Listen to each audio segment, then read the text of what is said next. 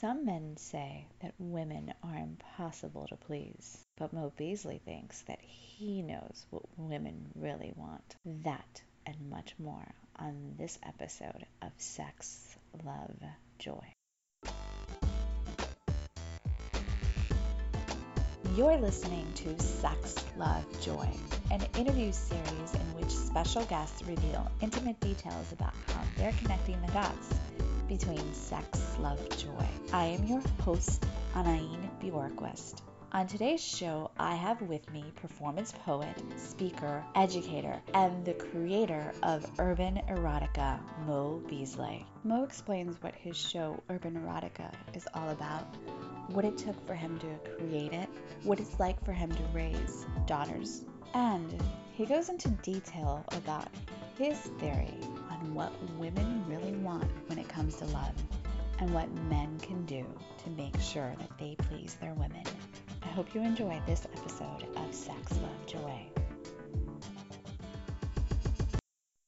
I want you to tell the listeners about your show. My show is called Mo Beasley's Urban Erotica, the house that lust built and love saved from damnation. It's a live, variety show, neo-burlesque show of poetry, music, dance, theater, video, film that celebrates true erotica from the most soft and sensual to the most wild and explicit. And we always, for over 15 years now, we take people on a journey through 4 rooms or 4 suites of erotica. The first one being infatuation, the second one being seduction, third being sweet bliss, and the fourth being the raw suite. We just want to show people how the simplest things are just as erotic as the most wild and explicit things. And it's all erotic. The conversation, the silence, the touch, the ear, the eye, the sigh, as well as the whip, the rose, the Bible, the Marquis de Sade. All those things are erotic. It was inspired by Audre Lorde's essay, The Erotic as Power, something I read way back when I graduated from college. And it really spelled out what I knew was in me. And I thought, okay, because it's not just sex that I crave or feel. It's something much more sensual. It's something deeper. It's a part of the thing that makes me an artist. And before I had the words for it, Audre Lorde helped me articulate it. And throughout my journey as an artist, I started to find other artists who were singing, who were dancing, who were painting, who were writing, who also were just sensual by nature and erotic. And I created a space for us to come together to celebrate it and to clarify it. Because I think when people hear erotic or erotica, they usually just think of pornography. Mm-hmm. And in Urban Erotica, when I open up the show, when I host it, I say, we pick up where pornography leaves off by stroking the organ between your ears and allowing your imagination to take care of the rest. And we are not hating on pornography at all. We're just saying that there's so much more to add to the party. So that's the long explanation of what my show is. And the other thing that's most important, I think, one of the most important elements is that from the beginning, it has always been this eclectic, multi-ethnic, cultural, cross-world, all lifestyle, welcoming space. So if you're making love and finding your way and touching asphalt and concrete in New York City, your story of erotica and love and sex is welcome on our stage. So that is Urban Erotica, Mo Beasley's Urban Erotica in a nutshell. So which suite is your favorite? Not as a producer and curator of the show, but as a man. Wow. That's a great question. I've never been asked that question, Anaine. What's my Sweet Bliss is the first thing that comes to mind. Really? Hmm? Why don't you explain each of them more? Okay. Infatuation is about that first meeting or that first sight, the first pull of your attention. And so it could be passing someone on the street. It could be someone at work that has just been, you can't take your eyes off of. It could be, and I've had artists write a piece about the customer service person that they've been dealing with for one particular problem with, say, their cell phone. And they wind up getting infatuated with the sound of their voice. And so it's just the sound of their voice. And so it's all about that. And the thing that inspires you to say, hey, would you like to go have a cup of coffee? May I call you? Hi, my name is. So that's infatuation suite. And once you're infatuated, and that person says, yes, let's go have some coffee. Or I'll call you tonight. And the conversation lasts till sunup. Or you can't drink any more coffee because your bladder's about to blow up. And you don't want to get up from the seat in the coffee shop, and the seduction has begun. And you start moving closer to each other. And so seduction suite is that space where you may wind up petting, playing, or flirting for a long time, and you finally give in and merge and meld physically and emotionally, or maybe it's just physically, and it's just that physical thing that is moving you. So that's all seduction. Sweet bliss is that space when you wake up the next morning and you don't want to pull a coyote ugly, when you want to sit in the funk, you don't want to open a window, you don't want to get up to go take a piss, and you want to go make them breakfast. You want to do it again before you get out of bed, before you're fully awake. And so and then you want to call your best friend or your mama and say, I met my soulmate. This might be for the 10th time, but shit, you're going to keep trying to get it right. And so that's sweet bliss, because now you're open, and you thought what was just physical is really something deeper and richer. And so you want to start developing a connection, a relationship, if you will. And you want to know their name. You want to know who they really are. Because, hey, I'm keeping it real in this new millennium, because this time, hey, look, we grown folks. Pause. Wait. How many sweets was that? And you just said it. That's sweet. Look, I'm being real talk. Yes. We know it. We all, I won't say all of us, but many of us have been there. And it's like, look, I don't even want to know your name. Don't tell me your name, or I'm going to hold on to your club name. And then it's like, okay, you know what? Who are you? Who are you really? Some people can have long relationships like that. I want to meet you in the way, in the style, in the setting that I met you first time, and that's how we're always going to meet. I'm going to meet you at, and that's the part of, I don't know what you do when you're not in this space. I don't know who you are when you're not in this space, but that's when I meet you there. Many of us have. I mean, it's New York City. It's 2015. So there are a lot of us who are having incredible, exciting, sexual, erotic relationships, and we really don't take the time to know that person beyond that. Yeah. Beyond that service, beyond that experience. But then tell them about the fourth suite before you go into this, because I got some questions about this, because I like this theory. And so, sweet bliss. I mean, after sweet bliss, and then the show, we usually try to take a break at intermission, because as you said, some things that the poets have said or done, or the performers have done, might question whether or not that thing is really just sweet, or that thing is seduction, or that's infatuation. They're pushing the line. Mm-hmm. So in the raw suite, we just obliterate the line. So tell them more of how you guys just obliterate that line. So in the raw suite, it's just like, it's about fucking. It's about bondage. It's about the line between, it's BDSM. It's whatever makes you open and willing to do things you might never thought you would do, things that people are taboo, that are just wild.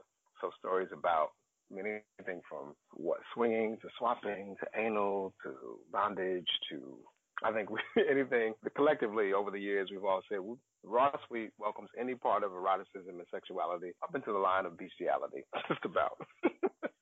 Like, that's the line.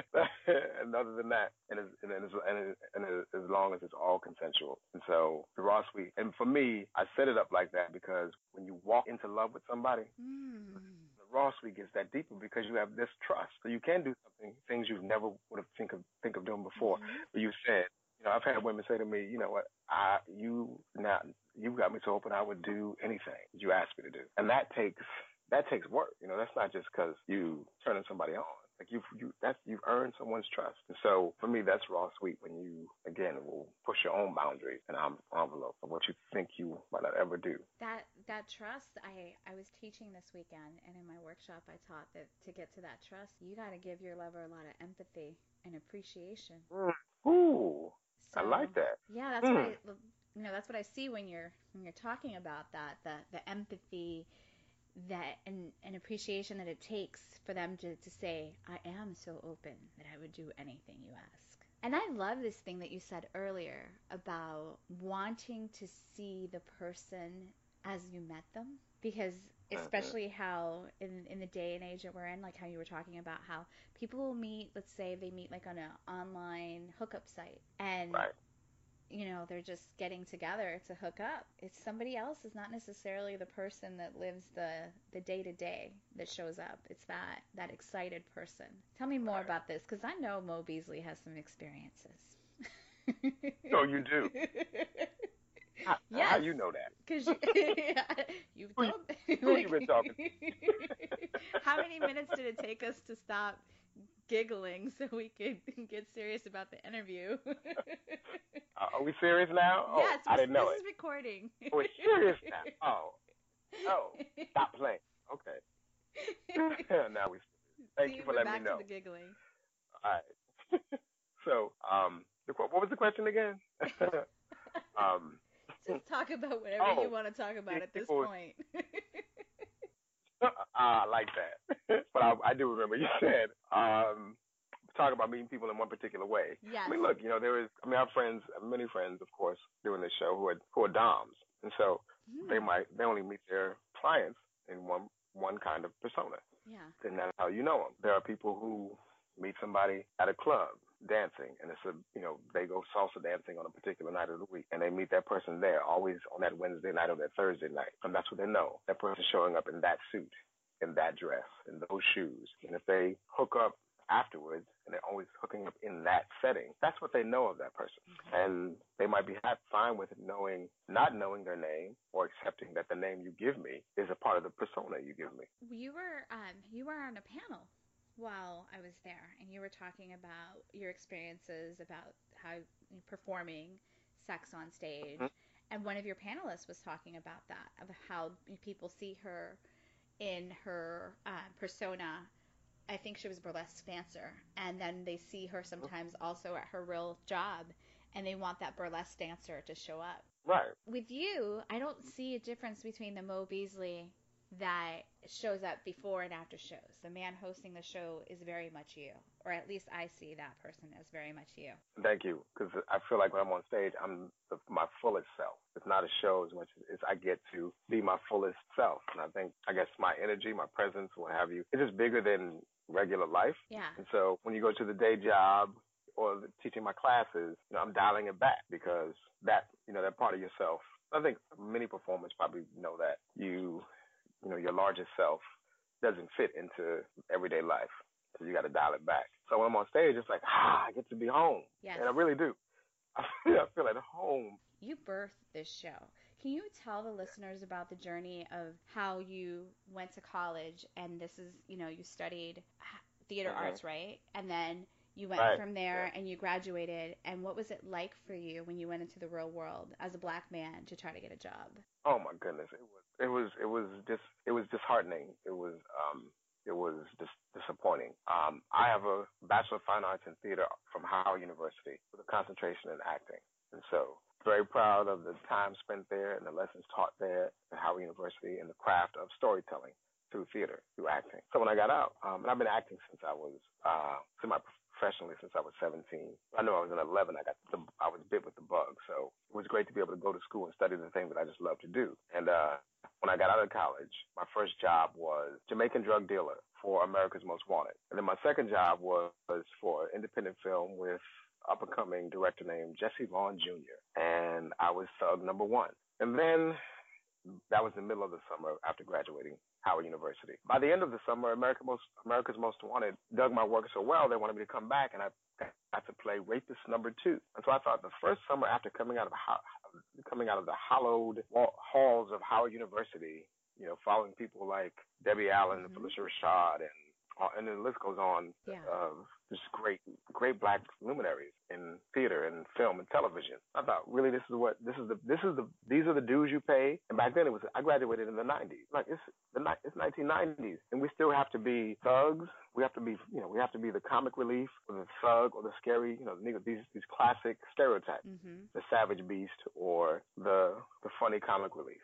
So I didn't love acting enough to follow that path, because there are friends of mine who now you love who are doing hit TV shows, who are in class with me, and they loved it enough to pay those dues, and I'm very happy for them and proud of them. But I knew that I was trying to do something different. Mo, can you said that bit about you not loving it enough at Catalyst, and it hit me.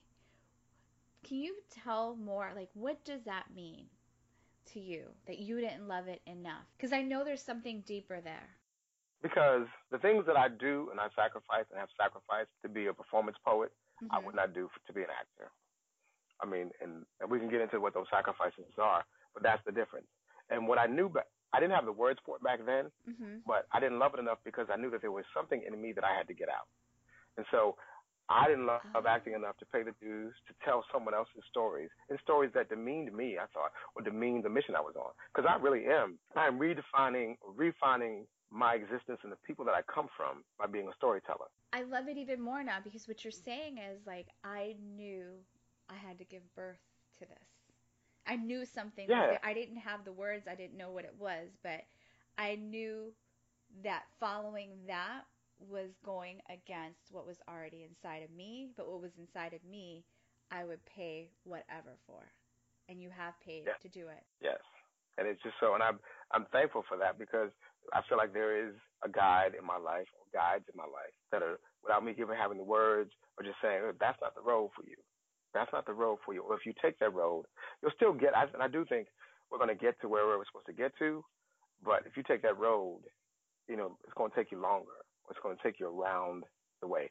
And so, and in some ways, well, no, because then what I did was I went into production. I went behind the scenes because I thought I need to produce the kind of work that speaks to what it is I want to say and present to the world. And so I started doing work in production and wound up becoming and I did sound, I did lights, I did props, I ran crew for the Kennedy Center, Arena Stage in D.C., every small little theater company in D.C., Source Theater, and then started from that. It evolved into becoming a stage manager at places like Crossroads Theater, the Boys Choir of Harlem, and the Public Theater in New York City, and eventually on Broadway for the Public Theater with Bringing the Noise, Bringing the Funk. And then after that, Blue Man Group, which is another off-Broadway hit. And so I learned how to put shows together from behind the scenes. I sat next to some of the most amazing directors and writers in the business, whether it was George Wolfe, Hal Scott, Woody King Jr., Ruby Dee,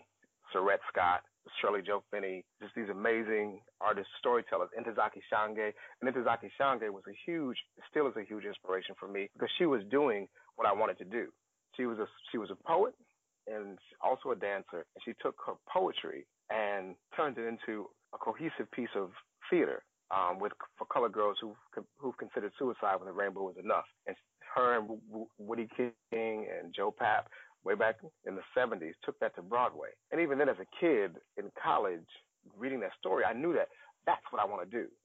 I want to do that kind of eclectic, mix it all up in some kind of untraditional, uncommon way of telling stories. So people like Ntozake Shange, Audre Lorde, James Baldwin, who were just, and the irony of it is when I look back, a lot of those people tend to be who are sexually untraditional.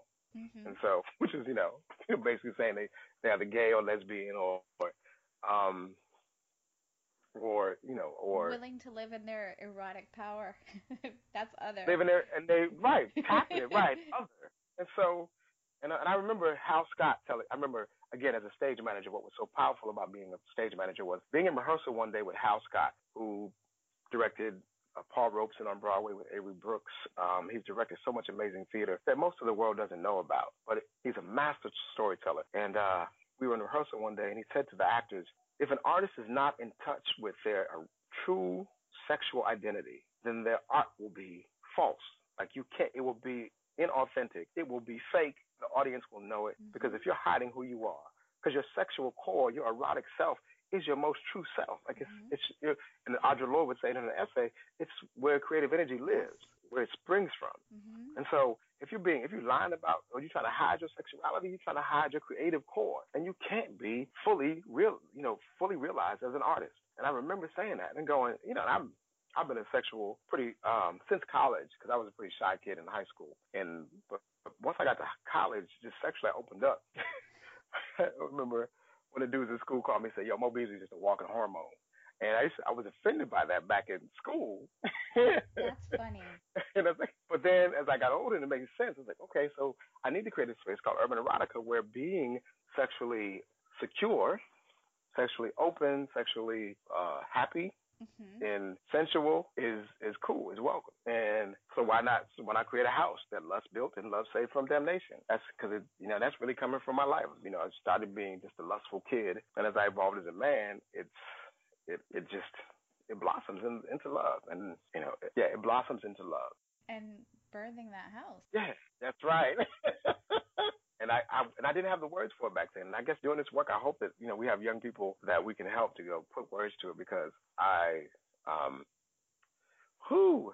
Well, you just said, speaking like young people, and you mentioned this in your talk about how you teach students. You work with students, you work with young people, and how some of them end up later on in life seeing your work and becoming a part of your work. Tell the listeners about that, like how the growth that you see in these young people from when they're young teens and then coming up. Tell them, because I love that bit. Oh, I do too, because I'm proud of them. There are young people that I work with who are just amazing poets, actors, dancers. And when I've taught them in high school or in college, it never fails that students will eventually Google me, and they'll Google me and find out about urban erotica. And they'll come in class and they go, "Mr. Mo," and I go, "That's not here. Like, we don't have that conversation here. That part of my professional life is not appropriate in a school setting." And so there have been students throughout the years who have just stayed close to me, proteges, mentees, and just want to work with me in any capacity. And so when they come of age and they can come to Urban Erotica because they are old enough to do so, and they buy a ticket and they show up and they go, "I want to be a part of this, Mo." And it's no longer Mr. Mo. And I go, "Okay, you are," and they're artists in their own right. And they go and they want to do this work. And they love the way that we're doing it, because the interesting thing was, when I started doing urban erotica, erotic poetry was looked down upon as not real poetry, just some poetry to get some ass at the end of the night. When I knew that the artists that I was working with, we understood erotica, and that people would catch up to us. And I also knew that people who didn't really get it would just see that we had packed houses, lines, going out the door and around the corner, and going like, "I want to pack the house." And so I'll start doing this erotic poetry or poetry about sex. And so the young people that work closely with me would come to our show because they knew that it was a safe space that understood how to nurture a human being's sexuality in a loving, safe space that embraced them, that welcomed them, whatever walk of, whatever orientation they brought to the table. And so in some ways, I'm still a father figure to them on some level in the work, but again, so that they get to realize themselves, again, without judgment. Yeah. So I love that, because also I understand that when I was their age, I was looking for someone to hand off a baton to me. Like, I wanted an inheritance from my family life, from my artistic life. And so I'm being what I wished I had. And so I know that I'm going to turn it over to them, to work over to them, because they're adults now. And I'm getting, I'm older. I've worked with people who were in denial and who created wonderful, amazing institutions for art, and they faltered when that person died because they didn't nurture a successor or successor. Students, young people that are working with me for all these years, this is their inheritance. In addition to my daughters, because they're my daughters, so when they get older, I can see it in them now that they carry their daddy's passion, fire, and when they become women, they're gonna be some scary ass women. Can we talk about you raising all daughters? Yes. Some people would say it's my karma for all the women that I've had in my life. And I'm like, if it's my karma, then bring it on, and let's figure out how to incorporate, how to make it a positive. Like, okay, cool. If it's my job, because the beautiful thing about raising daughters is I'm learning about women. I'm learning so much more about women than I ever did before. So things that are just innate. Tell me what you've learned from raising daughters.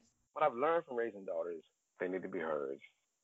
I've learned so much. Their aesthetic, their innate aesthetic eye, need for beauty. They're so much more discerning. Like the questions, and everyone who has girls that I know talks about the fact that girls ask questions about everything. And it always amazes me that how is it that men, quote unquote, rule the world when women are so much more thoughtful, and so they're clocking everything, they're watching everything, and they listen. So I'm learning that how, I guess, innate that is. There's so many lessons. I'm just like, I haven't listed them, and now that I'm on the spot, I'm trying to think of more of them. And you're a great daddy. Like, those girls are your heart. Like, they're everything to you. Oh, yes. Thank you. Yes, they are. And it's so, and it's amazing because it wasn't what I was planning for my life at this point, Hmm. but they were exactly what I needed to grow me up in a way that I guess I wouldn't have. And so as much as I'm committed to the creative work that I do, it seems cliche, but having a family to take care of grounds you in a whole nother way. That makes the work richer, makes you more focused. So I guess it makes me think about my father. My father was a military man, so we didn't have a quantity of time together growing up. But the things he would tell me about women that I learned, that I do see in my daughters. He told me back in my 20s, he said, man, women, if you got a woman that you love her with all that you got, all that you can, and know that that's not going to be enough. You're not going to be able to match her.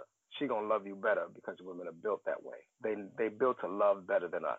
Now, but all she needs to see from you to love you is that you are doing your best. Women get pissed off at us when they know we're not giving our best. They already know it ain't gonna match them, but they know what your limit is, whether you know. They know your capacity, whether you know your capacity. And when they know that you're not living up to your capacity, then they're gonna get pissed off. And so just love her the best you know how to love her, and know that she's still gonna beat you at she's gonna be better at it than you are. And so watching my girls grow, the level of care and compassion and empathy, and it's something amazing. And I do think I'm a great dad. I love being a father. I love it. I love it more than I thought I would.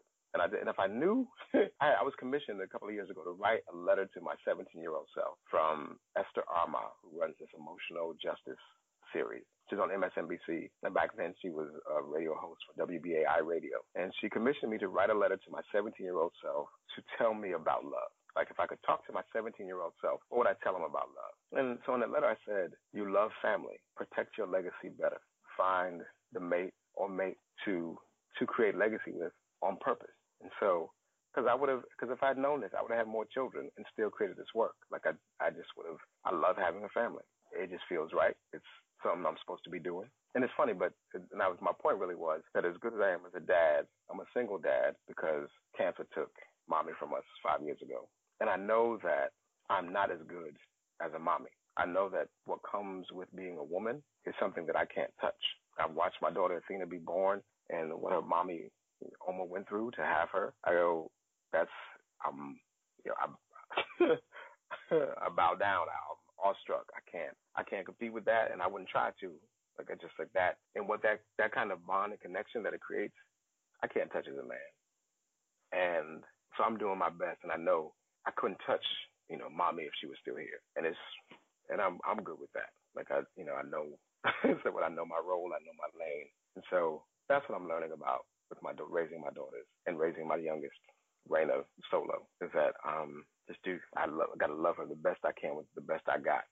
Do all the and I've come up with a phrase, a mantra when I'm having the hardest times, is to do all that I can with all that I have all the time. And so when it's done, and I guess in sports they say leave it all on the court, and so that's it. Like what is I do all that I can with all that I have all the time, and yeah, that's what the girls have taught me, and they're good because Daddy's here, showing up, show up, just show up, man. And that's the thing I do want to say to so many dads, and I'm gonna scream it out loud, is that look, man, all fathers, you got children out in the world, show up in the way that you can show up, not the way that maybe the mother of your children thinks you should show up, or your family, or your culture, your community, but you know your capacity. Show up at your best, show up to the fullest extent of your capacity, and if that ain't good enough for everybody else, then so be it. But it's got to be good for you. You just got to show up. I have too many boys in my manhood classes writing poetry about the absence of their fathers, and I have young girls in other poetry classes writing that, and I'm just going to show up, man. I don't care if you don't get along with their mama. I don't care if y'all had your issues. Show up if you can. In the best way, in all the ways you can. And it just makes a huge difference to just have daddy show up. And I love the fact that I think with my girls, they know. They never question my presence. If I'm going to be there or not. I guess they take it for granted, as they should. So much here that I want to ask you, and I know you have more time, and you're not Mm-hmm. pressed to get back to that baby. Yeah. See? Mo. Uh-oh. Mo Beasley, sex is. It is. It is water to me. It is vital. It is necessary to my happiness, to my creativity, to my smile. Yeah. Love is. Elusive, fragile, painful, love hurt. I love to quote Khalil Gibran in his poem on love. If you show up for love just for its pleasure and not for the pain and for the pruning, then do not cross love's threshold, for it's not love that you're seeking. And it goes on from there.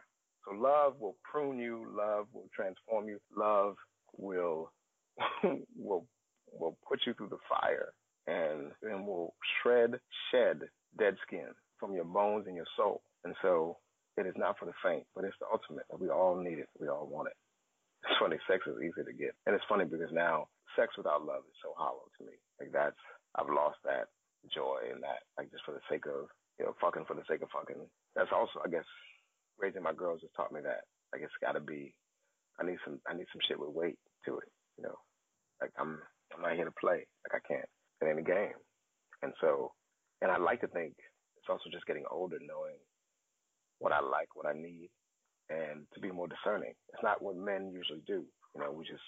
But I think if we dig deeper, you realize, okay, you start to listen to what it is you need to feel fed emotionally, in your spirit, intellectually. What do you need to be fed? You need the organ between our ears stroked as well. And that takes more time than just rolling up on a woman because she got a fat ass. Mo. Yes. Joy is the love of my life. Joy is the love of your life. What? Woo! You might have to edit this one out. Oh, wow. So that's the love of your life. We're leaving it at that. And then you're going to tell me when I stop recording? Yeah, I'll tell you when you stop recording. Thank you for being on the show, Mo. Thank you for having me, Anaï. Thanks for listening to Sex, Love, Joy. For more interviews like this one and my other work, please visit sexlovejoy.com. I hope that listening to today's guests talk about living their truths helps you in your quest to do the same. Remember, thriving ain't easy, but adding a little sex, love, joy to your day makes the living a whole lot juicier. Until next time.